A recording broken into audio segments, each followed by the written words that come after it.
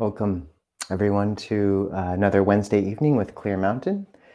Today, we are blessed to be joined by Ayyā Ahiṃsā, who is one of our closest Bhikkhuni sisters. She was just visiting down here 2 weekends ago for seminary Junha's Pabaja going forth ceremony. And we've sort of intersected over these last few years here and there. And just recently, Ayyā has moved from the former Aloka Vihara to Canmore Theravada Buddhist Community, where she's now residing. And that puts her about 10 hours from us, but it still feels in the vicinity. And we're so grateful to have her nearby and just to develop this friendship more and more. And so she kind of decided to join us today. And we're just so grateful. And thank you, Ayyā, for your friendship and your time. Thanks. Thanks for having me, Ajahn. And this is, I believe, to also introduce Bhikkhuni Bear behind you. Oh, yeah. Bear Cooney. Bear Cooney, of course. Yeah. Sort of chipmunks. Who sewed her a robe? Anagarika Sarah. Okay. Yeah. Good. And we had a children's program, and Bear Cooney gave the precepts. That's great. So the children were willing to take them.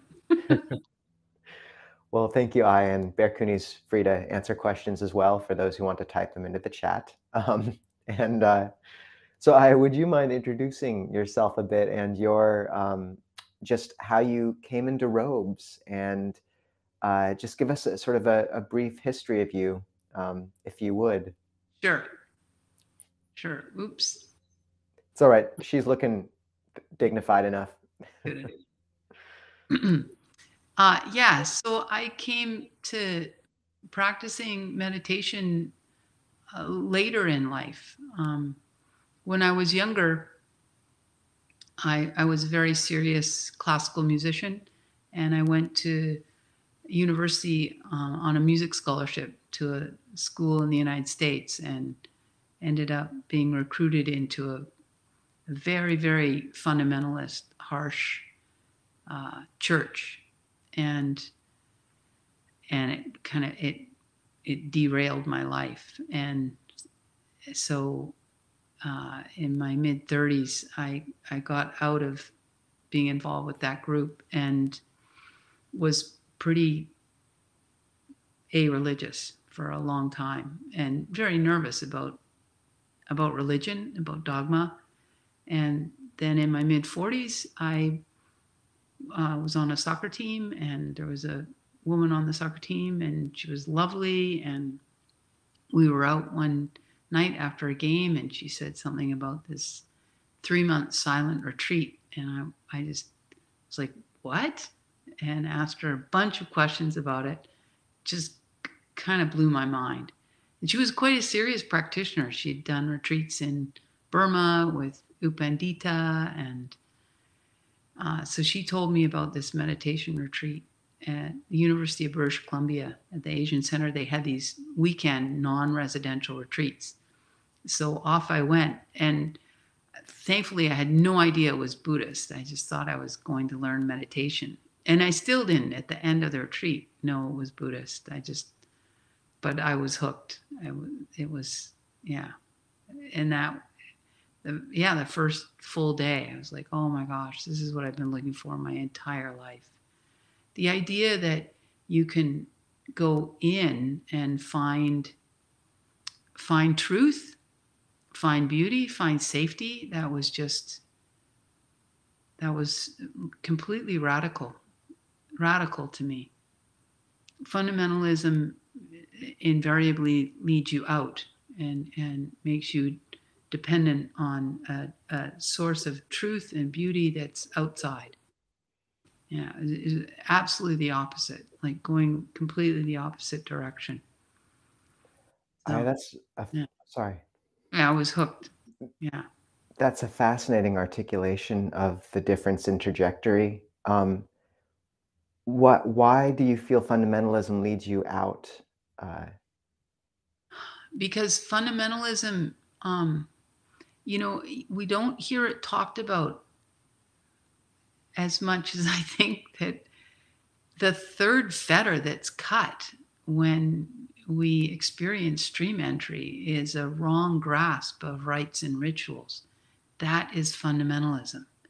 And there's a very strong force in the human mind that is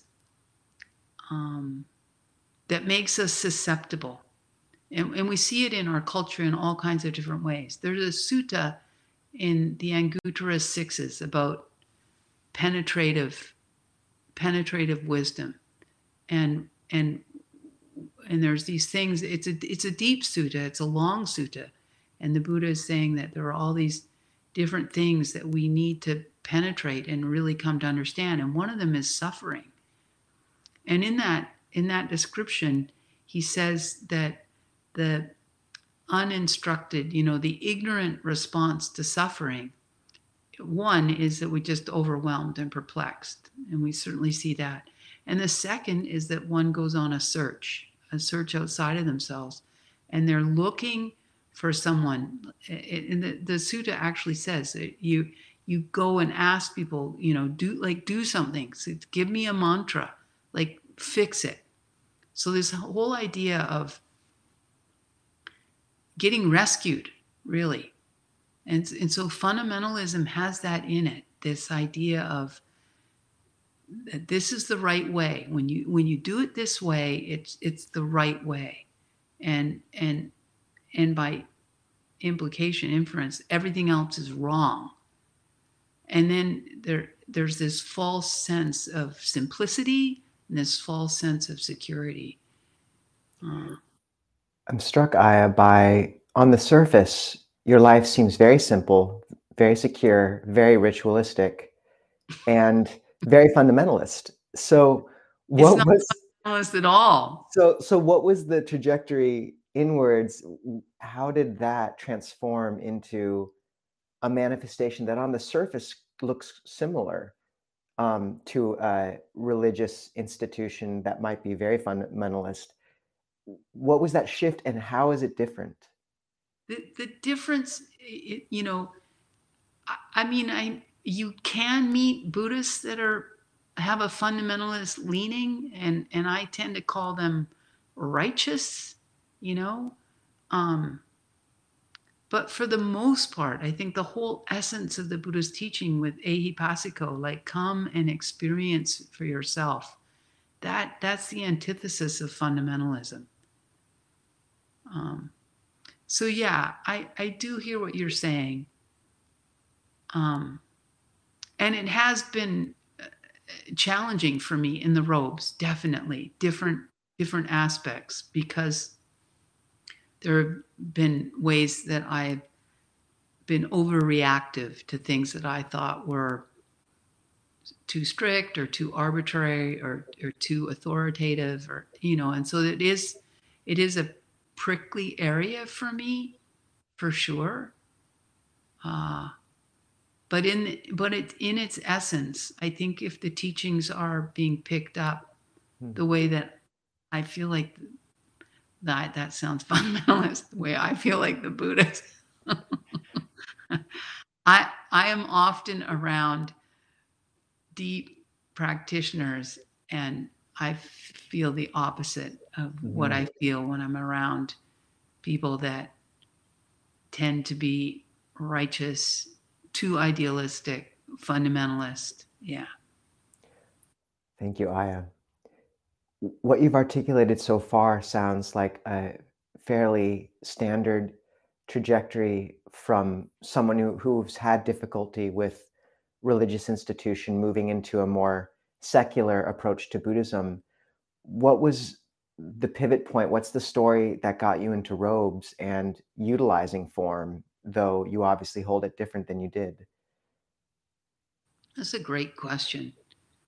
I think the thing that was the catalyst for me, I'll have to say, Ajahn Nisabo, I am someone who got involved in fundamentalist religion. So I very much have it in me.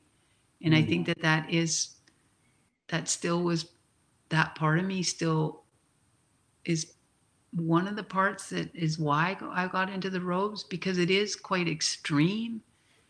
And but now that I'm in the robes, I feel like a lot of that fundamentalism is being worn away and chipped away and dissolved. I think honestly, spending time at a local vihara forest monastery was pivotal in that. The two senior nuns there, Ayyā Ananda Bodhi and Ayyā Santachita, they're not fundamentalists at all. They're very real. They're very, very real, and they gave me a lot of space, and they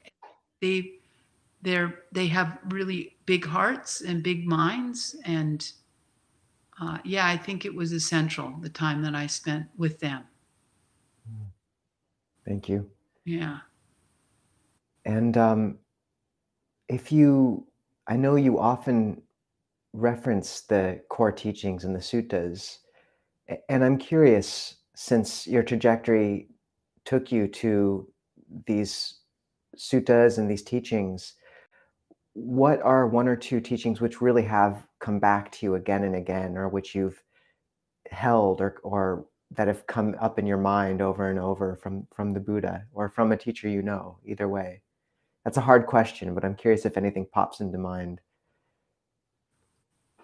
Well, since I've come to Canmore, I've ended up giving me all these Dhamma reflections. And almost every week I'm like, this is one of my favorite suttas. I always end up saying, sutta is really important. The sutta, yeah. There are just so many. But a sutta that is really special to me is in the middle length discourses, the Grade of the Tamed, the 125. Just that description of the Buddha gives a beautiful metaphor of the gradual training and the path.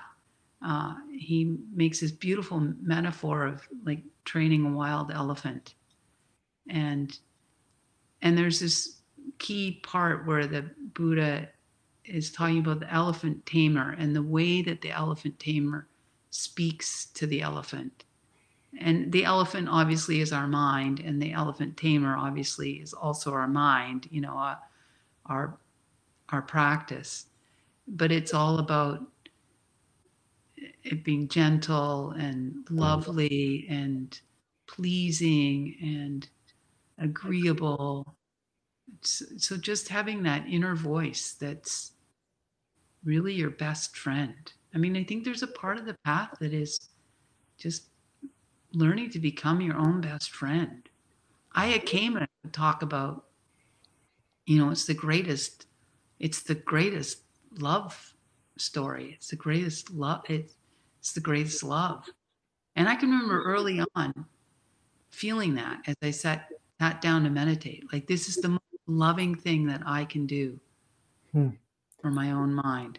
Would you speak more to that in a kind of cultural milieu and narrative where sitting alone can be looked at as a selfish act?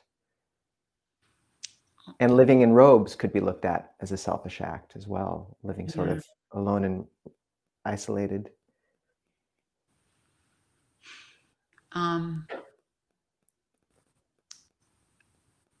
Yeah, I think it takes I guess you'd have to have some buy-in, that we have the potential to actually train our minds. And I think if you accept that premise, I think the Four Noble Truths, I think that there's this premise on the path that, no one can make you happy, but no one can make you miserable either. It's that happiness and suffering are arising inside. Mm-hmm. So I think if you start to open up to that premise and realize like the most loving thing I can do is to purify this system, like clean, first of all, half-lives contain the toxic waste, and then hopefully even turn it into some kind of compost that grows something very, very beautiful. And then you look at beings that have done that, and not necessarily on, Buddhist, but just beings that have actually gotten serious about growing beauty, inner beauty. I mean, look at what Nelson Mandela did, and he spent all that time in prison. Before, when you read what's it called, The Long Road to Freedom, his autobiography. He was a big believer in violence before early on in his rebellion against apartheid. And he was involved in setting off bombs and getting ammunition. And then he spent all that time in prison and became a real believer in, oh my God, the forgiveness that man accomplished. You look at Thich Nhat Hanh, look at, I mean, the list goes on and on.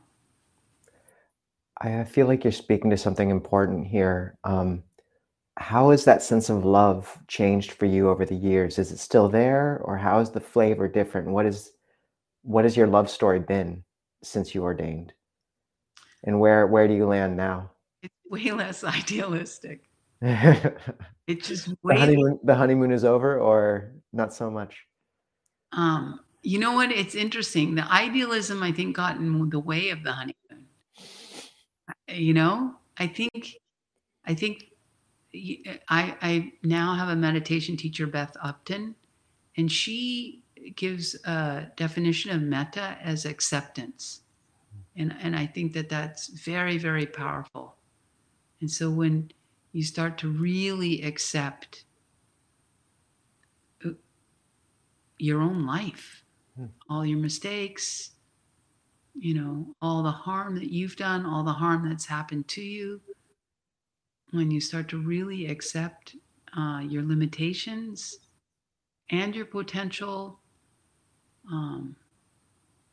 it's very freeing. I feel much more relaxed, less angst. Yeah. This movement towards softening and forgiveness and acceptance, I'm sure you are as aware as anyone of how common self-recrimination and self-hatred are. What do you say to some practitioner who deeply wants to bring their lives in line with this path, who senses the beauty of the love story, and yet finds that their day-to-day existence is bound by duties of family and work? You've been a mother, you've worked, and they don't feel like they can come into complete alignment. And that sense of friction is perhaps exacerbates that sense of self-recrimination. And what do you tell to someone in a situation like that how do they forgive themselves? How do they forgive their situation? How do they forgive their failures? That's a great question. I was at a retreat and someone asked Beth Upton about, becoming a mother and their practice. And Beth, to me, it was just such a wise answer. She was like, no matter what, if you choose to become a mother, if you embark on that, make sure that is your practice, that you don't set up a competition between what that involves and formal meditation practice. There's a member of our board, and I won't give too many details, but he has children, and very important work that he does, helping a lot of underprivileged, poor people. But it's very demanding, and he's very good at it. So he ends up being given more and more and more responsibility. And he's also, at one point in his life, he was thinking about being a monk. And so he's the most extreme example I can think of, someone that has the ability and has had the experience of deep meditation, and yet he has a life that is very demanding at this point, and he feels a lot of that conflict and that tension. And right now, he's stopping fighting. He's realizing these are the choices I've made. This is how my life is now. And so this is my practice. His practice right now is developing lots and lots and lots of wholesome parami. And he spends less time than he would like in formal meditation. But he's experiencing more peace, more nourishment from the activities that he is involved in, more connection with his wife, I think, at this point. Yeah, I think it's very important that we don't set up a tension that doesn't actually need to be there. There are times in our practice when, if we have a sick, dying parent, that's our practice at that time. Very much. Yeah. Thank you, Ayyā. Yeah. Would that be your main advice to, say, mothers and fathers? Do you have any little practical Buddhist parenting advice for those listening, or relationship advice? But just curious to sort of, it sounds like turning towards one's life as their practice, obviously, is as you put it beautifully, and maybe that's the whole of it. Yeah, and relationship. This is a powerful vehicle. You end up going to places that, if your partner's willing to, where you're really, really, love is the path. And if you're truly trying to love someone fully with all of the things that are irritating to you, and all the ways that you're scared to be vulnerable, this is important practice. Yeah, and with our children, I really think it's not seeing them in competition with our practice, but seeing them as our practice. My daughter has 2 young children, and she's not a meditator. She's not a practitioner, but she was home with those kids through the pandemic.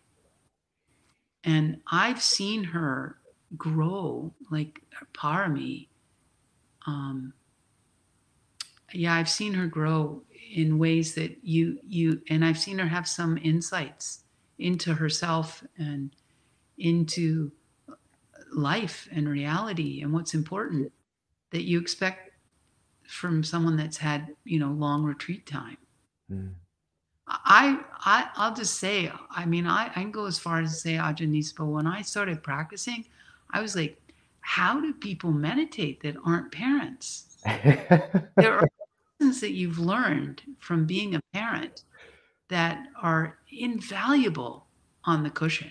Early days, I'd get boredom, a lot of boredom when I was meditating. And I'd think, oh, come on. I used to be able to dig down for my 2-year-old son and my 3-year-old daughter. No one tells you how boring it is being pushing cars back and forth and dressing paper dolls, mind-numbing boredom. But I would get into it because it was important to be present with this being. And so then I was able to draw on that be present with my own mind. I feel like I can relate to the terrible two mind and also the uppity 15-year-old. I have both in me. Thank you. One thing I want to I would like to hear your advice for women who do have the opening to possibly look into going forth, what your thoughts would be for them. You know, that's like your most challenging question so far. Because, you know, if you're male and you're thinking about going forth, it's like, should I go to Harvard? Should I go to Yale? No, I think I'll go to Princeton. You know, I mean, you have these pretty amazing choices.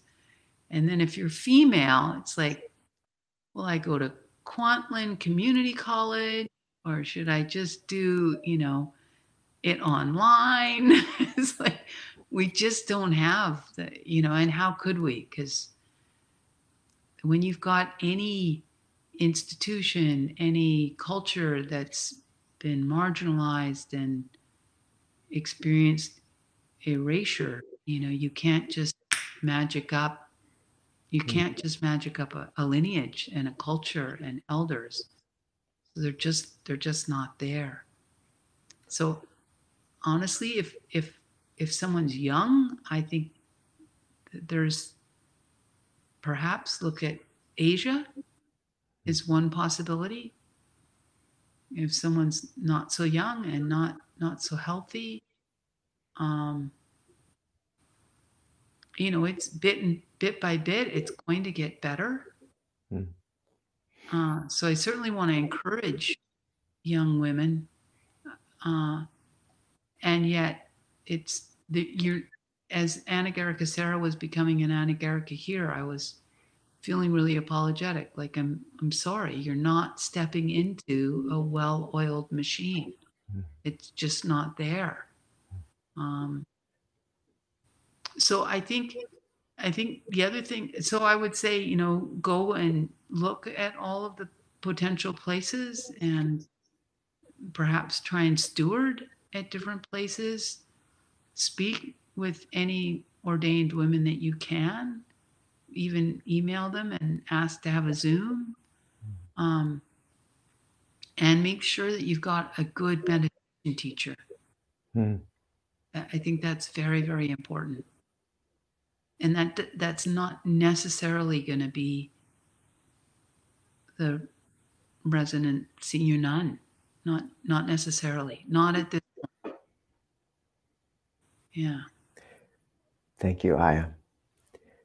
I've always been struck by your ability to speak to this imbalance in the genders in the teachings and in the Sangha. The gendered language you find in the Pali Suttas, but also in the Sangha, the imbalance, with great kindness, and speaking to this dichotomy between love and the changes that affects, and some of the more, the other ways that one could hold all this. How have you worked with these tensions in yourself, and how have you come to hold both for just anyone, say the gendered language in the suttas themselves, or in the wider institution, this imbalance between the number of bhikkhunis and bhikkhus and the opportunities available? I used to be more upset about it, more bothered. I think part of it is because honestly, I hadn't really experienced much misogyny in my life as a woman. I mean, I lived in Canada and I, did what I wanted to do and it had the careers I wanted to have. And then when I came to Buddhism is actually the first time I experienced, I had, interactions that were like, oh my gosh, that didn't feel nice. Yeah. So initially I was pretty upset. Now I'm not, because now I understand the much. It's not specific to Buddhism. It's just the dynamics when you have uh, someone that has a lot more power and someone that has a lot less power. Mm. And honestly, there are aspects of being the person that has less power that are easier. There are some aspects of it that are easier. One is that you're more connected to the truth of it because your life demands it. I mean, ask, and I don't mean to say, I'm hesitant to make this analogy because I think the oppression that, or the lack of opportunities that bhikkhunis face is very minuscule compared to the pain and the suffering of the dynamics in terms of race in the United States. But I just will say, ask a African American how often they think about race, and it'll be many times a day. Ask a white person, and I don't know. They have the luxury. They don't ever have to think about it. It depends on their own heart and conscience. So, yeah, the thing is, the group that has less power, often they end up holding the pain of the situation, because the people with more power often aren't. And how does that not lead to bitterness? Because it's just a dynamic. It's not personal, and you start to see the downside of the group that has more power. They're disconnected from some things, and then you start to feel for that. And then for me specifically as a bhikkhuni, there are just so many monks that I deeply admire and resonate with, that it's not like that. You know, Ajahn Brahm, Ajahn Mali, Bhante Sujato, Bhante Gunaratana, Venerable Analayo, Ajahn Nisabo, Ajahn Kovalo, Bhante Sudaso. And so, and that's just, then you really feel like when I'm with monks that have openly, and deliberately come forward to support full ordination for women. When you're with them, it's just so easy. It's just like being with your brother or being with your uncle. It's so easy. So that also is hugely supportive and healing, and then just wise attention. So then you just put your attention there. Yeah.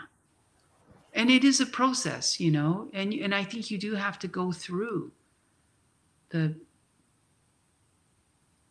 I had to. I'm seeing Anagarika Sarah have to. Yeah. Thank you, Ayyā. Definitely come out the other side, for sure. Yeah. Thank you. Yeah. And this is just for a time, it's all going to change. There's just no question. Yeah. It has been beautiful to see the various kind of dwellings of bhikkhunis in the Northwest just increase in this last year, and that's been heartening in so many ways. We have some questions from the audience as well. Do you mind giving them a whirl, Ayyā? Yeah, sure. All right.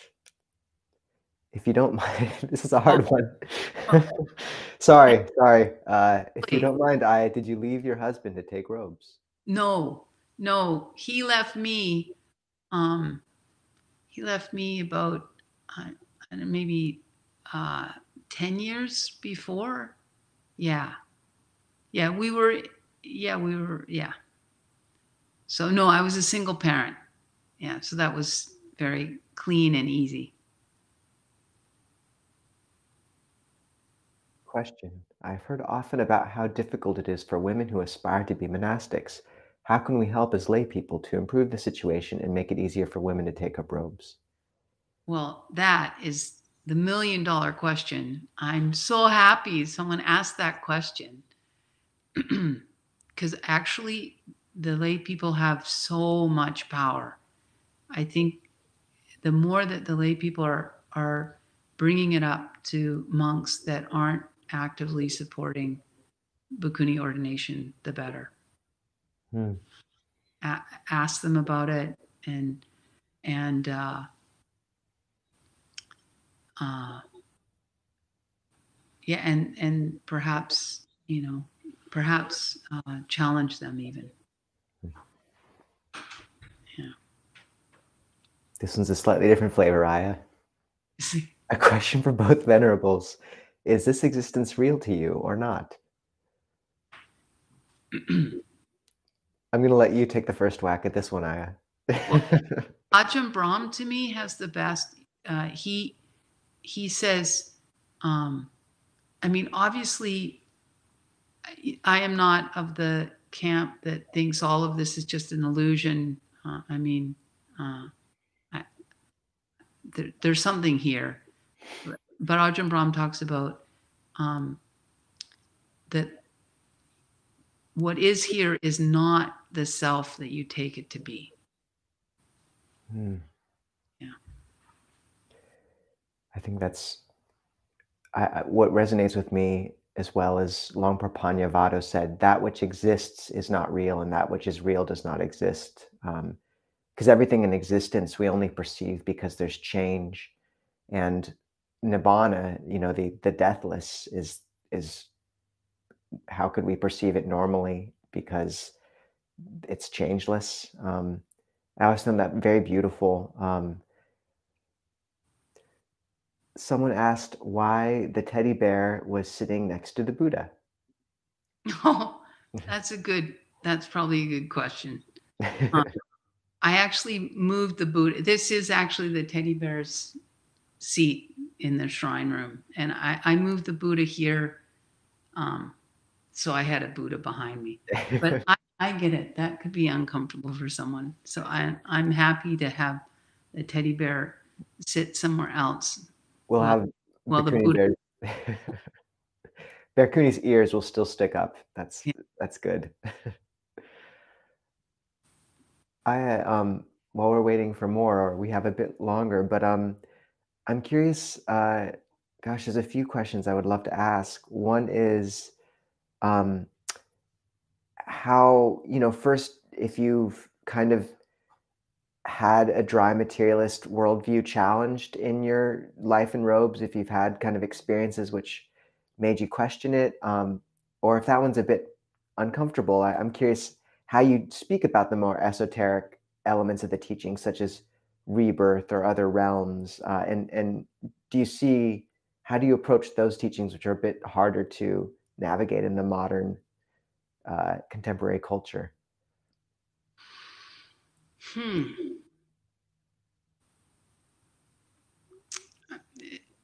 They seem so obvious to me. What do you mean? Well, I mean, everything is, I mean, you look at a oak tree and then the seed drops and like everything is cycling. Everything.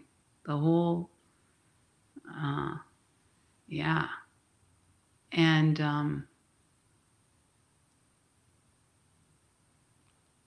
I think that this is something that's actually an important role for monastics. And I think that this is another, one of the other catalysts for me becoming a monastic, honestly, was the whole situation with Donna. Hmm. And early on I was at retreats and I was being explained to me that the teachings were priceless and therefore they were being offered freely, but I paid a registration fee to come to this thing, and then it just seemed quite mixed up. So I think once you take, when things are just, it's just dana, like freely given, then there's more freedom to just read the suttas the way that they are. And certainly you can say to people, like, this is an invitation. Ajahn Tanisaro talks about, working hypothesis. This is very useful, and right now, I have not seen past lives. I am taking this on. But this is how faith works, right? Like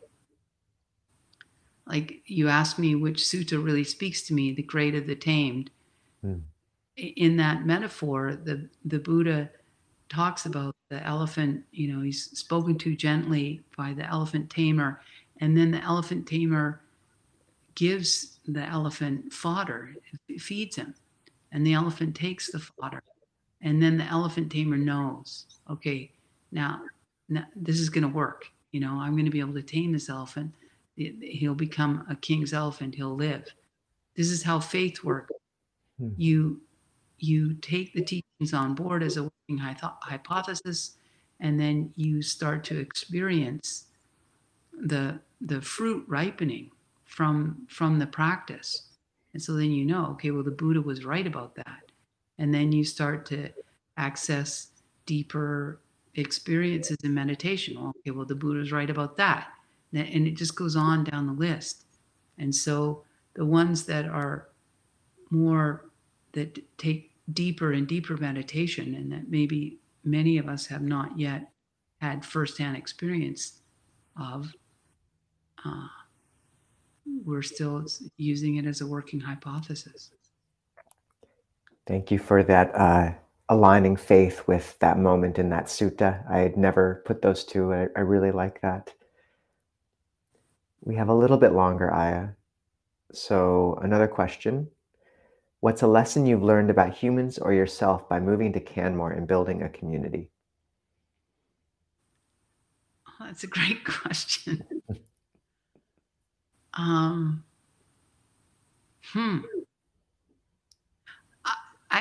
I think lessons have been reinforced.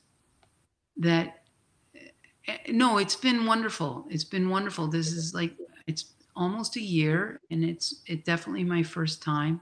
But I'm a really I was a parent. I have 2 children. I have 2 grandchildren. So I have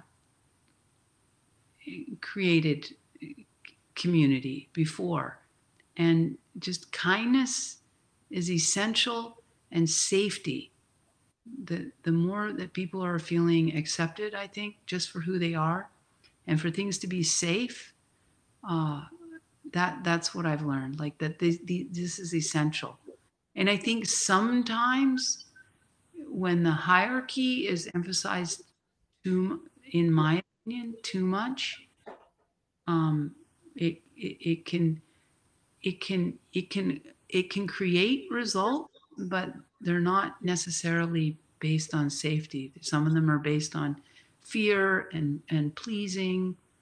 And so, when we began our community, the first meeting we had, we all came with our top 3 core values. Our top 3 core values in particular in living in a Buddhist intentional community. And there was such overlap, and kindness there for us, many of us, and things being out in the open, things being out in the open, things being named, and then you can work with them. There's nothing, I don't think, that can't get worked through if people are willing to be honest and to take responsibility for their own heart and mind. I think that's a great place to end. we have more questions, but we're at 6:45, so people are just going to have to join us on Zoom. And Ayyā and Bear Cooney will be joining us on Zoom in a second. And for the record, someone did think Bear Cooney next to the Buddha was sweet, so you have a fan there. Ayyā, thank you so much for joining us, for your friendship, for your example, for your wisdom. Absolutely. Thanks for having me. Gosh. Okay. And I'll post the Zoom link into the chat for those who feel like joining us on Zoom now from 6:45 to 7:30 for, we'll continue the conversation there. If you can't see the chat for whatever reason, just navigate to clearmountainmonastery.org, and halfway down the page, there's a link to Wednesday evenings, and the Zoom link is there. So we'll plan to see, hopefully, many of you there. And Ayyā, please join us again soon in person if you would. Okay. Great. Great.